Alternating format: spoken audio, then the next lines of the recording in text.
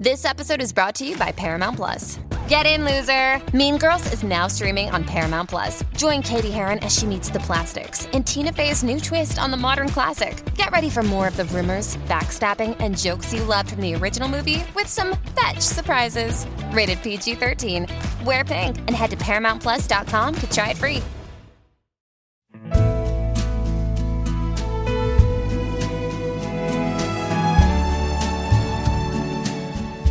Welcome to this episode of Tea with Twiggy. It's great to have you here. This is a podcast where I catch up with friends and people that I find fascinating. I check that they're doing okay and ask for tips to help us stay at home more comfortable. My guest this week has played in some of the most influential rock bands of all time. He's an amazing guitar player, he's an amazing artist, and he's an amazing friend of mine. It's Mr. Ronnie Wood. Yeah. You are food for hungry eyes. Oh, thank and I've got hungry eyes. You little devil. You never change. Nice to see you. It's so lovely to see you. Ronnie Wood, thanks for doing my show. So, as it's called Tea with Twiggy, and we can't actually meet each other and have tea because of this horrid thing that's out there, we're having virtual tea. Okay. So, are you a tea drinker or coffee? Well, I'm a espresso man, but you know that's an old leftover habit from rehab. I mean, couldn't do anything else, so a little bit of coffee was the thing. Well, they are, all those years about saying that coffee was bad for you. They're now saying in the last couple of years that it's actually really, really good for you. So, Well, I hope I'm a living, walking example of that because I drink enough cups. I think you are. You're amazing. I'm not going to say how old you are. I think I'm about a year and a half younger than you. But we're the same era, aren't we? We sure are, yeah. It was a good time, actually, wasn't it? It was wonderful, yeah. And you were so wonderful to watch. I mean, you still are. Oh, well, thank you. Yeah, I mean, back in the day, it was so great to be in the little niche that you were in because only you held that spot. Oh, well, thank you. I was trying to think yesterday. I was talking to Lee, that's my husband, about when we first met. I can't remember. It's got to be way, way back. I suppose it was back when you were doing Boyfriend, maybe. That was 1969, 1970. Oh, there you go then. So and you must have been in the Faces then, yeah? Yeah, coming from the Jeff Beck group with Rod over to the Faces with him, yeah. Did you? I wanted to ask you, before the whole thing happened to me in 1966, when I was 16, I used to go to a little club in Harrow above Burton's Tailoring, and I'm sure the Jeff Beck group played there. They would have been 64, 65. Were you there with him then? Well, funny enough, I used to go every weekend to Burton's Uxbridge to watch Brian Poole and the Tremolos. And, my God. So what year was that? This was when you're talking, but 63, 64, maybe a bit before even. And Cliff Bennett and the Rebel Rousers. And there was a chain of the Burton's men's clothing stores, and above them they'd have a dance floor. Yeah. Well, this one was in Harrow on the Hill, or Harrow. Oh, well, that was very posh. Harrow on the Hill was posh. I think it was actually Harrow. And also Georgie Fame was playing there then, and Eric Burden and the Animals. They did there were the Blue Moon clubs, I think. There was one in Cheltenham, one in Windsor. Yeah. There was some in London, the Klux Clique, all kinds of different link-ups of the clubs. And Georgie Fame and Gino Washington and all that, they were the kings of the club circuit, yeah. And I think... Zoot Money, yeah. Yeah, and I think I saw Eric Clapton, but not in... What was the first band he was in? It was... John Mayall's Blues Breakers. I bet it was them then. Yeah, well, the Yardbirds as well. Oh, the Yardbirds, that's who it was, the Yardbirds, because they were huge for the mods, weren't they? Yeah, because the Yardbirds and John Mayall were great for breaking guitar players, like Peter Green, there was Mick Taylor and Eric Clapton, to name a few, with John Mayall. And then with the Yardbirds, it was Jeff Beck, Eric Clapton, and Jimmy Page. They all played a little bit. Oh, that's right, Jimmy Page. That's who I must have seen. I mean, we didn't know their names. They were just the band that we used to, because I was only 14 and 15, so I was only allowed out on a Saturday night, and I had to be home at 10 o'clock. Yeah. I used to walk home. I used to walk back to West Drayton from Uxbridge after the club, on the Friday and Saturday. That's a long way. That's a long way. Through the snow, any kind of weather. So when did you start playing? Oh, I was playing when I was in short trousers, So when my brothers were older than me, they were 8 years and 10 years older. So took me through the skiffle and through trad jazz, blues, and R&B and soul, So I was having a great adventure through jazz as well. So I started playing guitar when I was about 7, I suppose, and drums first before that, So were your mum and dad musical as well, or just your brothers? My dad was a busker. He'd play anything on the piano, beat a tune out, and a little harmonica. He always had a harp in his top pocket. But my mum wasn't, but she was great with her fingers with the crochet and knitting. Oh, we'd get on. I knit. I love to knit. Oh, great. Well, I knit too, because I used to hold the spool of wool for her, and then she taught me the plain stitch, and I still do it today. I think it's really relaxing. That's absolutely brilliant. I love it. That's absolutely brilliant. I knit endless scarves, And did any of your parents or your brothers, did they paint? Because, Yeah, the brothers were artists. So, they were commercial artists. So it was great for me. I have to tell you a story. When about 6 years ago, we were in New York, and I was doing some clothing, some Twiggy clothing. Yeah. And one of our manufacturers, who was a big manufacturer in America, and we had a meeting in his office in New York, and the secretary took us in the room and opened the door, and on the wall was a huge one of your paintings of the Stones, and he stood up and he said, "This is my pride and joy, my Ronnie Wood." And I said, "Oh, why not? I know Ronnie, isn't it brilliant?" I love that. Well, hey, so that's where it went. Hopefully he bought it. I don't think he nicked it. No, I'm going to say, but it's lovely. It's nice to see that it does a full circle. I have to say, we've been, to many places, especially in America. You're very well represented in art galleries in America, in New York, and we did some work in Florida. I can't remember the names of the art galleries, but your work is very well shown. Hey, and next week I've got the big launch. I've got 100 originals, just like a live show. In this day and age, they're going to be presented at Ashridge House in Hertfordshire. Yeah. Which is near my country studio. So just across the road in the forest, there's a beautiful clearing and a wonderful stately home called Ashridge House. How gorgeous. And my paintings are going to be on display for a week next week. Anybody that wants to venture out in this lovely weather and the social how distancing. Fabulous. Are they for sale, or it's just a showing? Yeah, they're for showing, and some are private collections, some I'm not selling, and others I am selling. So, it's going to be a real wonderful expose of the work, and just see what happens. Do you have a greater love being a musician or painting, or does it all intertwine? Well, I love being part of the group, and having that rapport with the music. And it's wonderful to express myself on my own through the painting. It's just, I'm very lucky in that respect. Well, also, you're really, I don't want to go on too much, but you're so touched that your paintings they are so full of life and vitality, and you capture those people. They're amazing, absolutely amazing.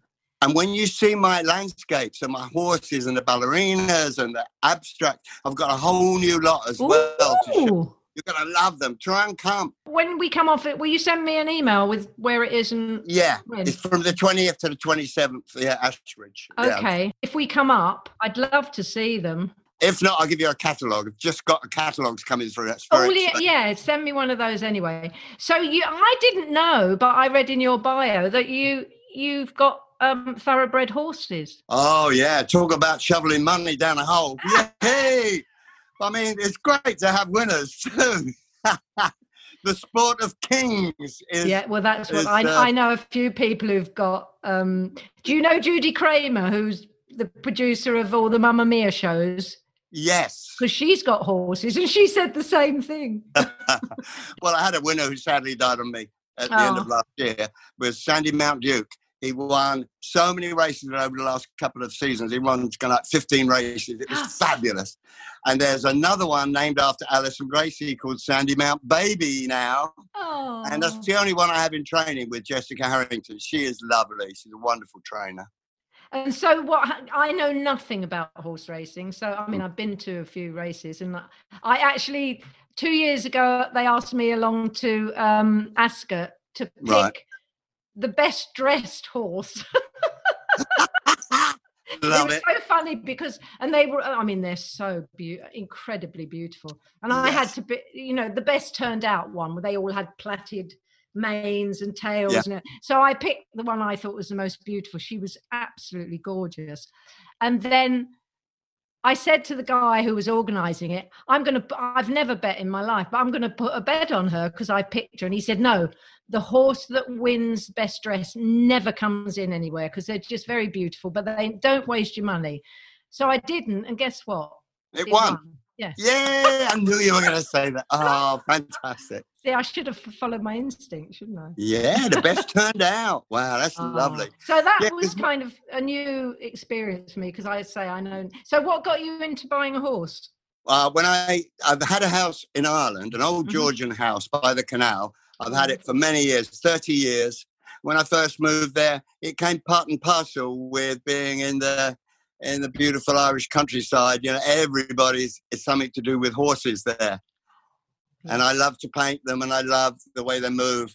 I don't like to ride them because they're too erratic and too highly strung, the racehorses. I say you have to be really trained to ride a racehorse, don't you? Yeah, you do. So anyway, I just admire them and paint them and stuff. And I love to see them run occasionally. And like I say, it costs a lot of money to keep them in training and a lot of patience, a lot of time.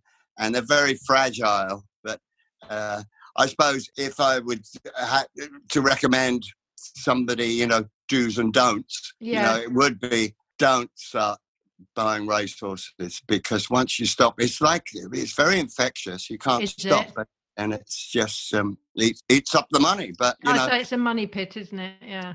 Oh, hang on. Here's Alice. What are you saying? We've got Alice. Now look. Hello.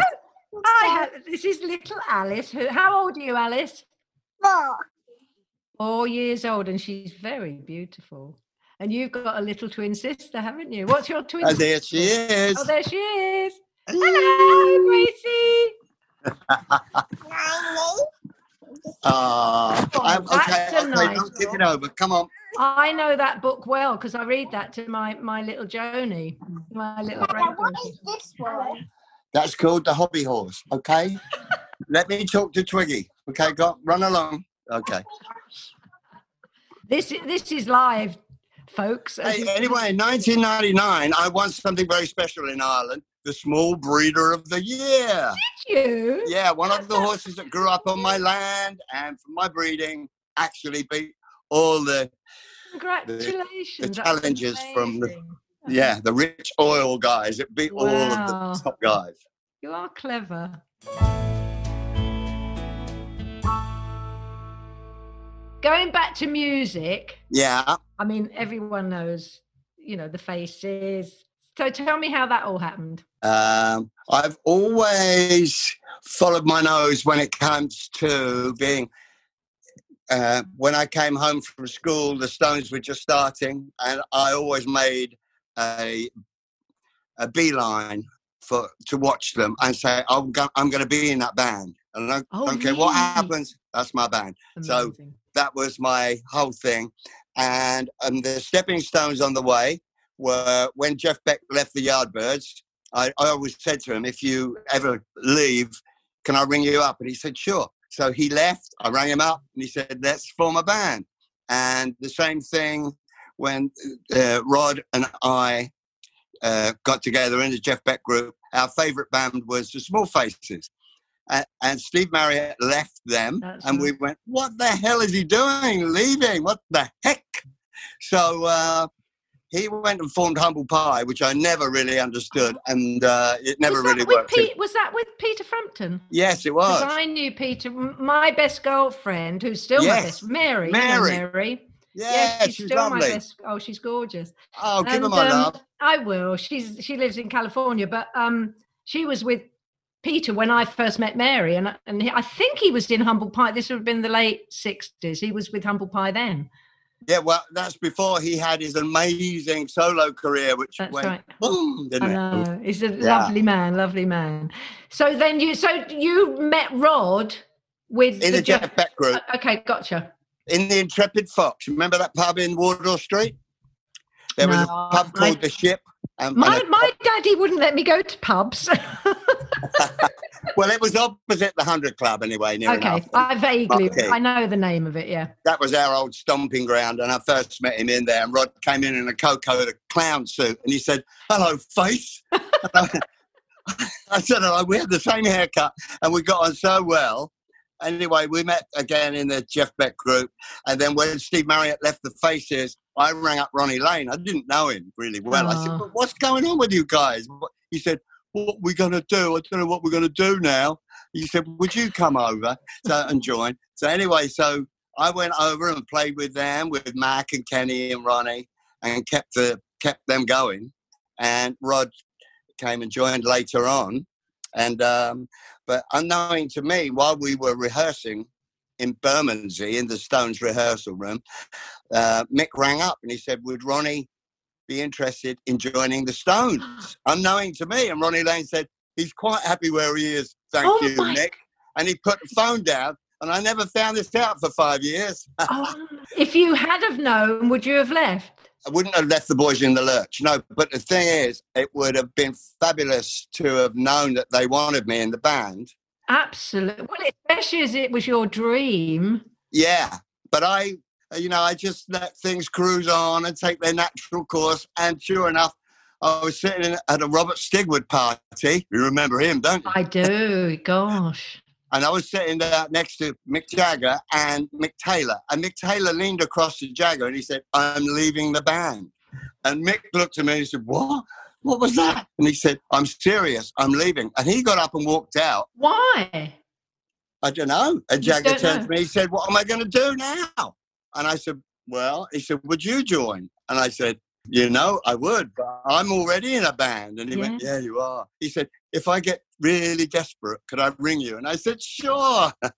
So did you ever actually play with the Faces and the Stones at the same time? Yeah, in the year 1975, I did 2 Faces tours and 1 Stones tour in America. Oh, my goodness. That's amazing. I mean, you are all rock and roll royalty. It's amazing. And to have those 2 huge bands, it's incredible. But do you remember Lee and I came to see the Stones, 2 years ago at Twickenham? Yeah. I was sitting next to you. I'm going to name drop now, sorry. But we were at Paul McCartney's lunch when he got that special medal. Do you remember? Oh, River Cafe. Yeah, in the River Cafe, and we had that he had that lovely lunch, and I had you as my lunchtime partner, and we were chatting away, and I said to you, because I forget what we were talking about, and I said to you, do you know I've never seen the Stones live? I feel really ashamed. I've never seen them live. And you said, well, we're playing Twickenham in 2 months' time. I'll get you a ticket. Do you remember? Brilliant, yeah. We came. Oh, my goodness. It was. Did you enjoy yourself? Oh, my gosh. When it finished, I actually, because you told me to bring earphones that it could be very, very loud, because we were in the VIP bit near the speakers. Yes. And you said to me, bring some, like those aeroplane earphones, just in case it might be very loud. So, and when the music started, I knew it was. So you could still hear. It was very, very loud. But you were wearing the music. Lee was so blown sideways, he forgot to put his in. He had ringing in his ear for a week. But And at the end of the concert, he turned to me and he said, "I want to be a Rolling Stone." Oh, how lovely. I have to say, it was probably one of the greatest concerts I've ever seen, and certainly for Lee. It was you guys, unbelievable. Wonderful. The energy is incredible. I mean, you know, I've seen lots of, well, McCartney, Paul's the same, isn't he, on stage? Yeah. Endless energy. I mean, mind-blowing. Absolutely mind-blowing. But it must be so much fun apart from anything else, isn't it? Yeah. Oh, yeah. We just, you know, the nomadic lifestyle. I love traveling all the time and living out of a suitcase. And oh, you do? I was going to ask you that. Did being on the road get you down? Obviously not. Oh, no. That's what we do. I'm a Jippo at heart. I'm a traveller. Well, your bio says that your relatives, you were the first one in your family born on land. On dry land. Yeah, me and my brothers were, yeah. So because they were all on the canal. So they were barges. Were they called barges? Well, the narrow boats. Or the, yeah.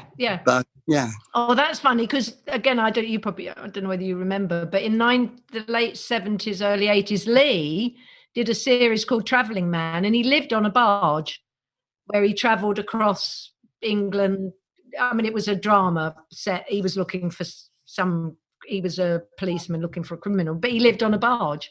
Wow. And it was unbelievable because the countryside you see on the canals and the waterways is, you know, you're not near traffic, you're not, and he said it. So you can understand, I bet their life was hard. It was, it must have been. So did your grandma and grandpa live on a barge? Well, when they all came onto dry land, my mum said to me that Sylvester, my dad's dad, he had one family in London, and through the canal system, he had another family up in Manchester or something. Little devil. Because it took forever. And my mum said, "The dirty sod," you know. But well, apparently in those days, sailors did the same because, you know, there was no communication. So they had a wife. That's right. It took weeks to get anywhere, you know, like a few miles. That's hysterical. That is hysterical. I can hear Sally's come back, and she's on the canal as well, up in Birmingham, because she's a Birmingham girl. And my mum's family were from there and from the lock in Berkhamsted, which is near the Ashridge place I was telling you about. So, but you grew up in Hillingdon, right? Yes. That's near Hayes, isn't it? Yeah. Hayes and Hillingdon. Because I grew up in Neasden, which is not that far away. It's kind of northwest. And my elder sister lived in Hayes, so I used to go and stay with her when I was about 12. Well, Neasden's not far from Wembley. Yeah. Why is it? So Charlie Watts was that way as well. Well, we were in Neasden, and we were in a semi-detached 30s house. You know, it was a nice house. My dad he was a master carpenter on film studio, so he had a good job. My dad worked at Shepperton and Pinewood. Oh, my dad worked at Boreham Wood. Maybe they Boreham knew. Wood. Oh, yeah. When was your dad born? He was born in 1908. My dad was 1910, so they might have met each other. Yeah, my dad was at Boreham Wood in the 50s and 60s. And then the film industry kind of fell apart, didn't it? Yeah. What did your dad my dad worked with, he used to come home with stories of Peter Finch, you know, Genevieve. He worked on that film. How have you coped during lockdown? Actually, having each other for company was a wonderful blessing for Alice and Gracie. And it was great for us to exchange with them and see them hanging out with grown-ups. It was because we had a lovely lady that would come and help us out in the countryside, and she'd bring her two little daughters over because we kind of went into lockdown with them. So, good. So they had a playmate, yeah. Yeah, but they had each other, which was basically fantastic, and they were so wonderful with each other. My little granddaughter Joni, it was hard for her because she missed her little school friends. Yeah, and it's hard to describe, you know. Yeah. When the little ones say, Daddy, when the virus is over, we will be able to see, you know, blah, blah, blah. But they would have a wonderful kind of understanding of and patience of like, okay, we can't do that. We understand. But when will we be able to? Joni calls it the germ. Well, great. Yeah. But anyway, that you know, my heart goes. Actually, I think the hardest age to be is probably a teenager, because if you're a teenager, you don't really want to be at home with your mum and dad because they're boring. You may be falling in love or have fallen in love. Yes. You can't see that. And you know, at that age, it's so strong, isn't it? When you fall in love. It's what you live for. Yeah. I remember the phone box on the corner, you know, and you tried to put fourpence in. And there was always someone in the box here knocking on the window. I've got to ring my girlfriend. No, it was the biggest thing, wasn't it? That's right. No mobile phones in those days. No. I know. Because one of the first boy I had a huge crush on, I must have been about 15. And he took me to the pictures once. And then we only had a landline at home. And he said, I'll call you and we can, you know, we'll make another date. And he called me and said, look, I don't know how to say this, but I want to buy a scooter and I can't afford a girlfriend and a scooter. So I got the elbow for a scooter. Oh, no. I thought you were going to say you got called up to the army or something. How dare he? We're going to root him out. And I can't remember his name. But I was devastated, of course. But I got over it. Well, that's his comeuppance because you can't remember his name. That's the best. That's the best revenge. The other thing I wanted to ask you, having played with, I know, you know, obviously the Stones and Faces. I know you've played with so many other musicians all around the world and collaborated. Yeah. Have you got, not including the Stones and Faces, have you got a favourite person that you've performed with or played with or done a record with? Well, yeah, there were so many people over the years. There's different categories. Like I played with Bob Marley at the Oakland Coliseum, and his guitar player had his guitar stolen, and Al Anderson, his name was, and he rang me up from San Francisco, and I was in LA, and he said, they've stolen my guitar, man. What am I going to do? I said, I'll bring you a guitar. So, and he said, hey, if you do that, man, you can come and play with us. And I'm going, hey, doesn't matter. I'll bring you a guitar. Anyway, it transpired that Bob allowed me to play the encore, which was about two hours long. And I got the look from Bob like, you can cut it, you know, because before he didn't quite know how to handle me. But that was a highlight. And was he amazing? Yeah, so he didn't say much, but he was amazing. It was an amazing vibe. And with Howlin' Wolf, I got to play with him.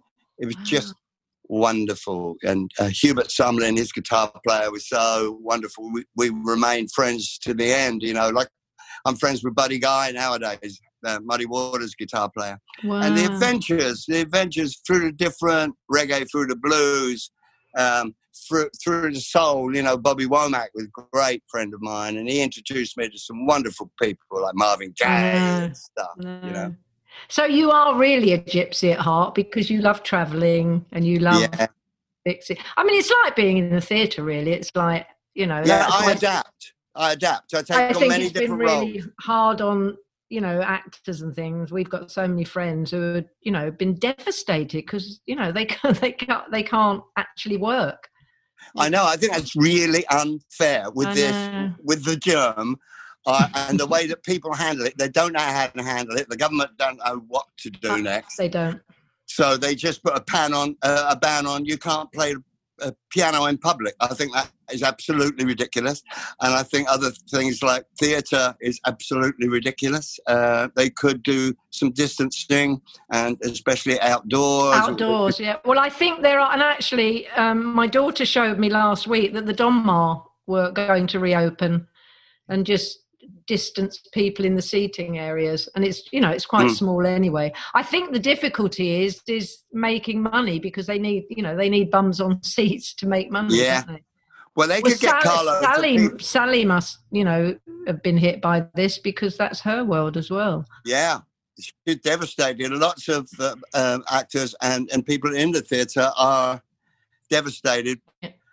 And I just really feel for them. I do. Same with music. I mean, but I think the future lies in the drive-in cinema, the drive-in theatre, the drive-in it's concert. A brilliant idea. Absolutely. I know of it because the Goodwood is near us, and the guy who runs it, Duke of Richmond, he did a drive-in in July, where, because they usually have their big do's in the summer, but they can't do it. So they did a drive-in, which I thought was a brilliant. And he said in the invite, we couldn't go for some reason, but they said in the invite, you can, if you can come in a period car, that'd be brilliant. So I'm sure amazing cars turned up. Oh yeah. You didn't have to. Have you ever been to Goodwood? It's really fun when they do all the cars coming, all the old the Faces did a reunion there maybe 10 years ago. Oh, how fabulous. Yeah. Absolutely amazing. But that's where my mum and dad always used to go to the races, funnily enough. That was their outing, was to Goodwood. Oh, glorious to Goodwood. Wow. Yeah. So that would have been in what, the 1940s? In the 50s. 50s. Yeah, 40s and 50s, yeah. Yeah, because your brothers were older than you, right? Yeah, 8 and 10 years. Were you the youngest? Yeah. Yeah, me too. I was born in 1949. Yeah, I'm 47. So we're same era. But my elder sister she's 15 years older than me. So she was almost like a second mum to me. That's 15. Wow. Yeah, because my eldest brother was 10 years older. So, that was quite good as well for me. But how many children have you've had? You've got quite a gang, haven't you? Yeah. Well, I got Jessie. Yeah.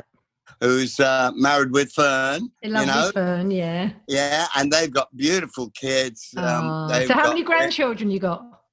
Well, I've got Arthur and Lola. You don't have to. And Rex and Honey, and Leah's got Otis and Maggie. Anyway, there's 6 to be getting on with anyway. 6? That'll do. God, family get-togethers must be riotous. Well, COVID has bloody put a stop to that, hasn't it, for a bit? I know. We'll get through it. Yeah.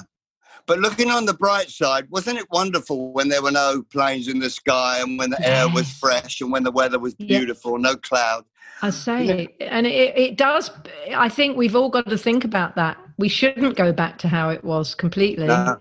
I was reading an article and there was, I think it was around Thailand.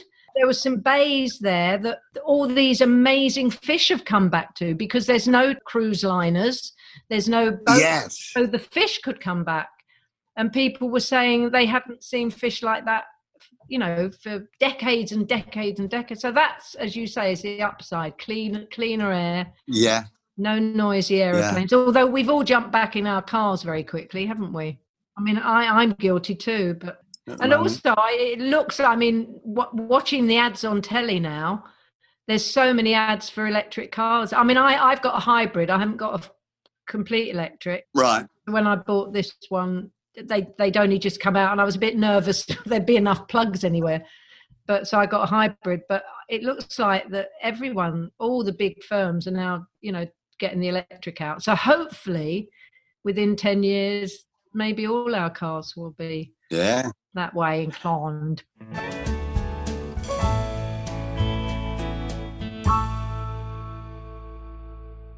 Are you a reader? Yeah, but I'm reading one at the moment called 3 Hours, and it's about a school that's been held up by these gunmen. Oh, so it's a thriller. Yeah, so I do love that kind of thing, whether it's a visual or a book. But I love the murder mysteries. And you know who you'd love? You ever read? I've because she's a mate and she did one of these with me.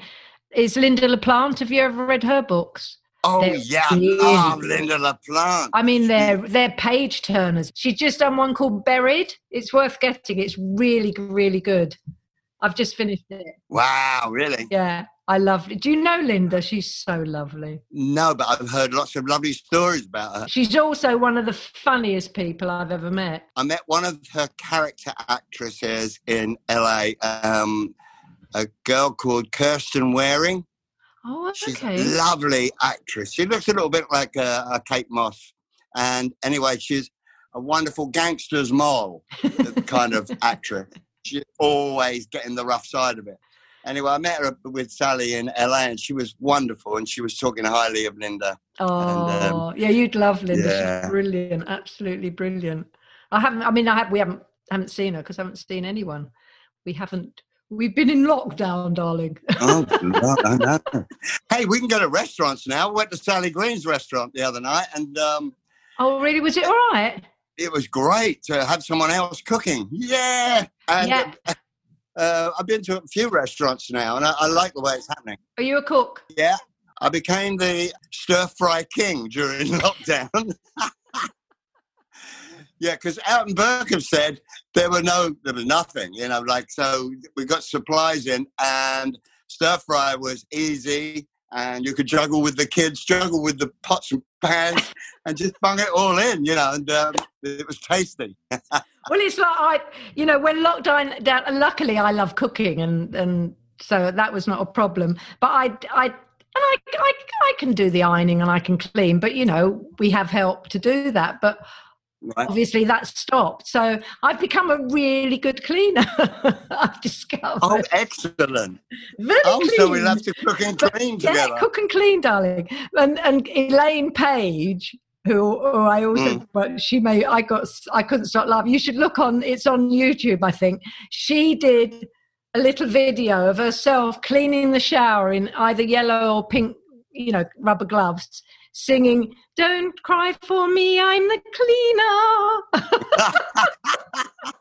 It's absolutely brilliant. She was in my Ivy painting. She was one of the people I painted for Andrew Lloyd Webber, of all the people that went to the Ivy. How lovely. Oh. Yeah, 60 people I painted, and I got all their stories while I was painting them. Yeah. She's such an amazing lady, and what a voice. Oh, yeah, Sally loves her. Didn't she have that program on a Sunday afternoon? She still does it. It's the best. Because I love musical. If you like musical theatre, you've got to listen to it. Like radio. Oh, well, that's Sally all over. I had a education via Sally on musical theatre. I thought I knew, but... Yeah. Oh, and what's great, Elaine, she goes way back, but she does all the modern stuff. It's and I'm so glad that the BBC gave that music a chance because... I grew up on that music. My dad loved all the big bands, and so that's what I grew up in. And then, when I did my show on Broadway, that was all Gershwin, which they don't write them like that anymore. I know, and it's wonderful for our kids, to be able to have that hole in their musical career, like in their musical education. Well, Joni's favourite song, which I sing her if I've got her overnight, if I sing to her, is Somewhere Over the Rainbow. She loves it. She always says, sing that rainbow song. She thinks it's one of the great songs. I got mine singing the Gene Kelly Singing in the Rain. Yeah, they love it. I love that clip. I know. It's one of the great clips. Yeah, Joni's seen that. And we've been showing her Fred Astaire because I bought her some tap shoes. Have they got tap shoes, your little ones? You should get them Well, they do ballet, but they haven't done tap yet. Oh, they're going to love it. I don't think. But they've got that to look forward to. Fred Astaire. And then you can show them all Fred and Ginger. She can't, but her eyes nearly pop out when she watches them. It's amazing. It's lovely. You kind of relive it all through them. Yeah. Now, do you still do your radio show? No, because I only did that for a year. Was that fun? Yeah, in my early sobriety, because I've been sober for 10 years now. Have you? So, good on you. Congratulations. Yeah. When I was sober for about a couple of years, I needed something to occupy myself between touring. So that's when I had the opportunity to do the radio show. So I did about 80 shows and filmed about 10 of them. Yeah, I remember it. I just didn't know if you still did them occasionally. No, it would have been nice. I was up in Old Street. And did you pick all the music, or did you kind of follow a theme? And me and Claire, I had a wonderful producer, Claire. She helped me get a show together. Mm-hmm. I would give her some songs and she would arrange it for me and give me some guidelines, and I would just go off the page, like with ad-libbing, and it was just so much fun. And having guests, I had people like Toots Hibbert and Steve Cropper. I even had Damien Hirst and Rod Stewart. And it was a mad kind of left field. Brilliant. I did actually, I don't know whether, the last time I saw Rod was in Florida because he came, I did a clothing line there and on a shopping channel. Mm-hmm. And they were also launching people's, because people are always trying to find a new way to launch an album, because the music business. So Rod came in to do a concert that went out live and people could buy the CD. I mean, I think they sold a lot. So that's the last time I saw him. He was in great form, actually, in great voice. He's always so lovely. And he flew in from LA, I think. But the first time I met him, gosh, I'd done a record and he was out to promote one of his. And we were in a place in Venice, I think. It was like one of those mad Italian TV shows. Oh, I did one called Estate Rock. I was the host on that one. Hysterical. Well, I wish you well for everything you're doing. I really want to come see these paintings, though. Ashridge, yes. If we can't get there, how do we get to see? Where will they go after that? They'll go back to the owners. Well, this is a toe in the water. I mean, it's a big toe in the water, and it's a massive exhibition for me. So I'm really keeping my fingers crossed that if it's a success, it'll be a travelling show. Oh, great. Yeah. Well, I said to you earlier, I've seen so much of your work in America in art galleries.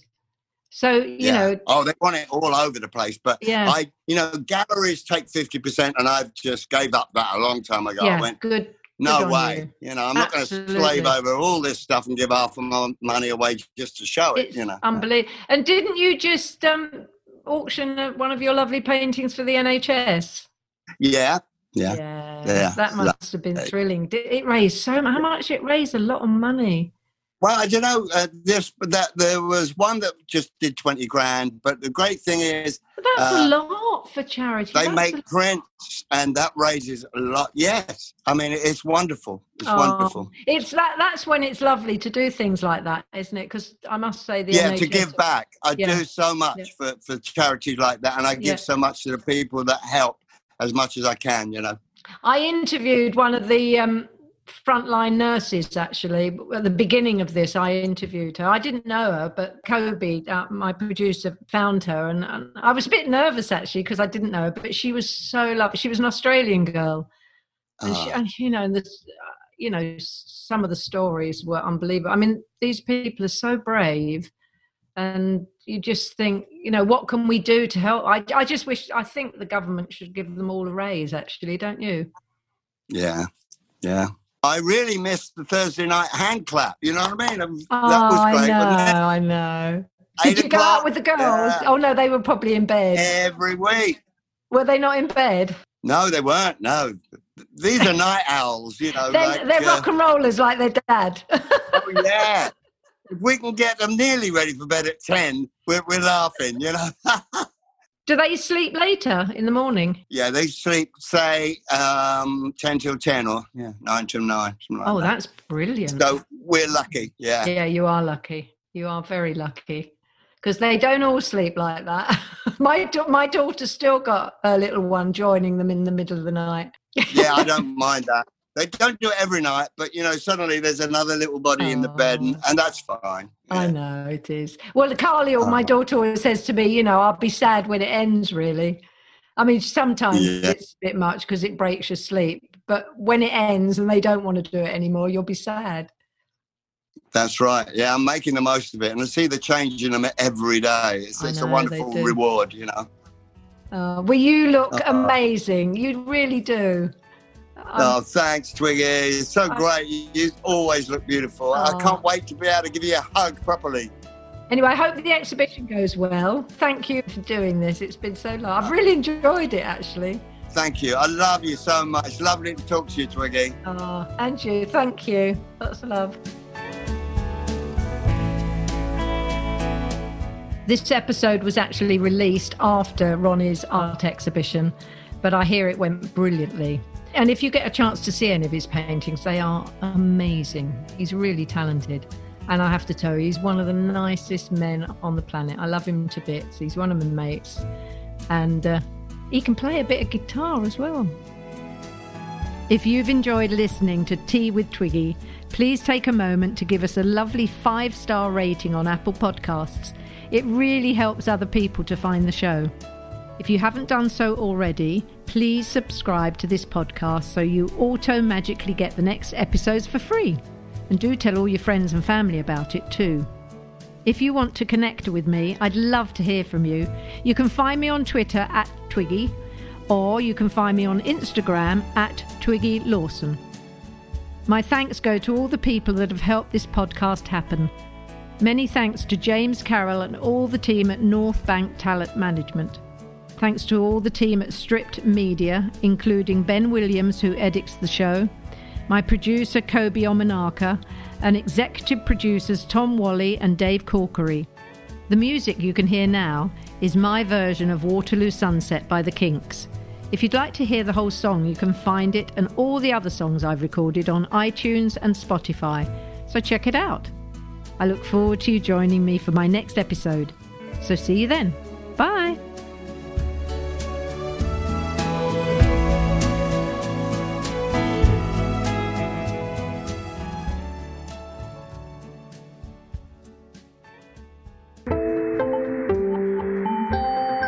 You just heard a Stripped Media production.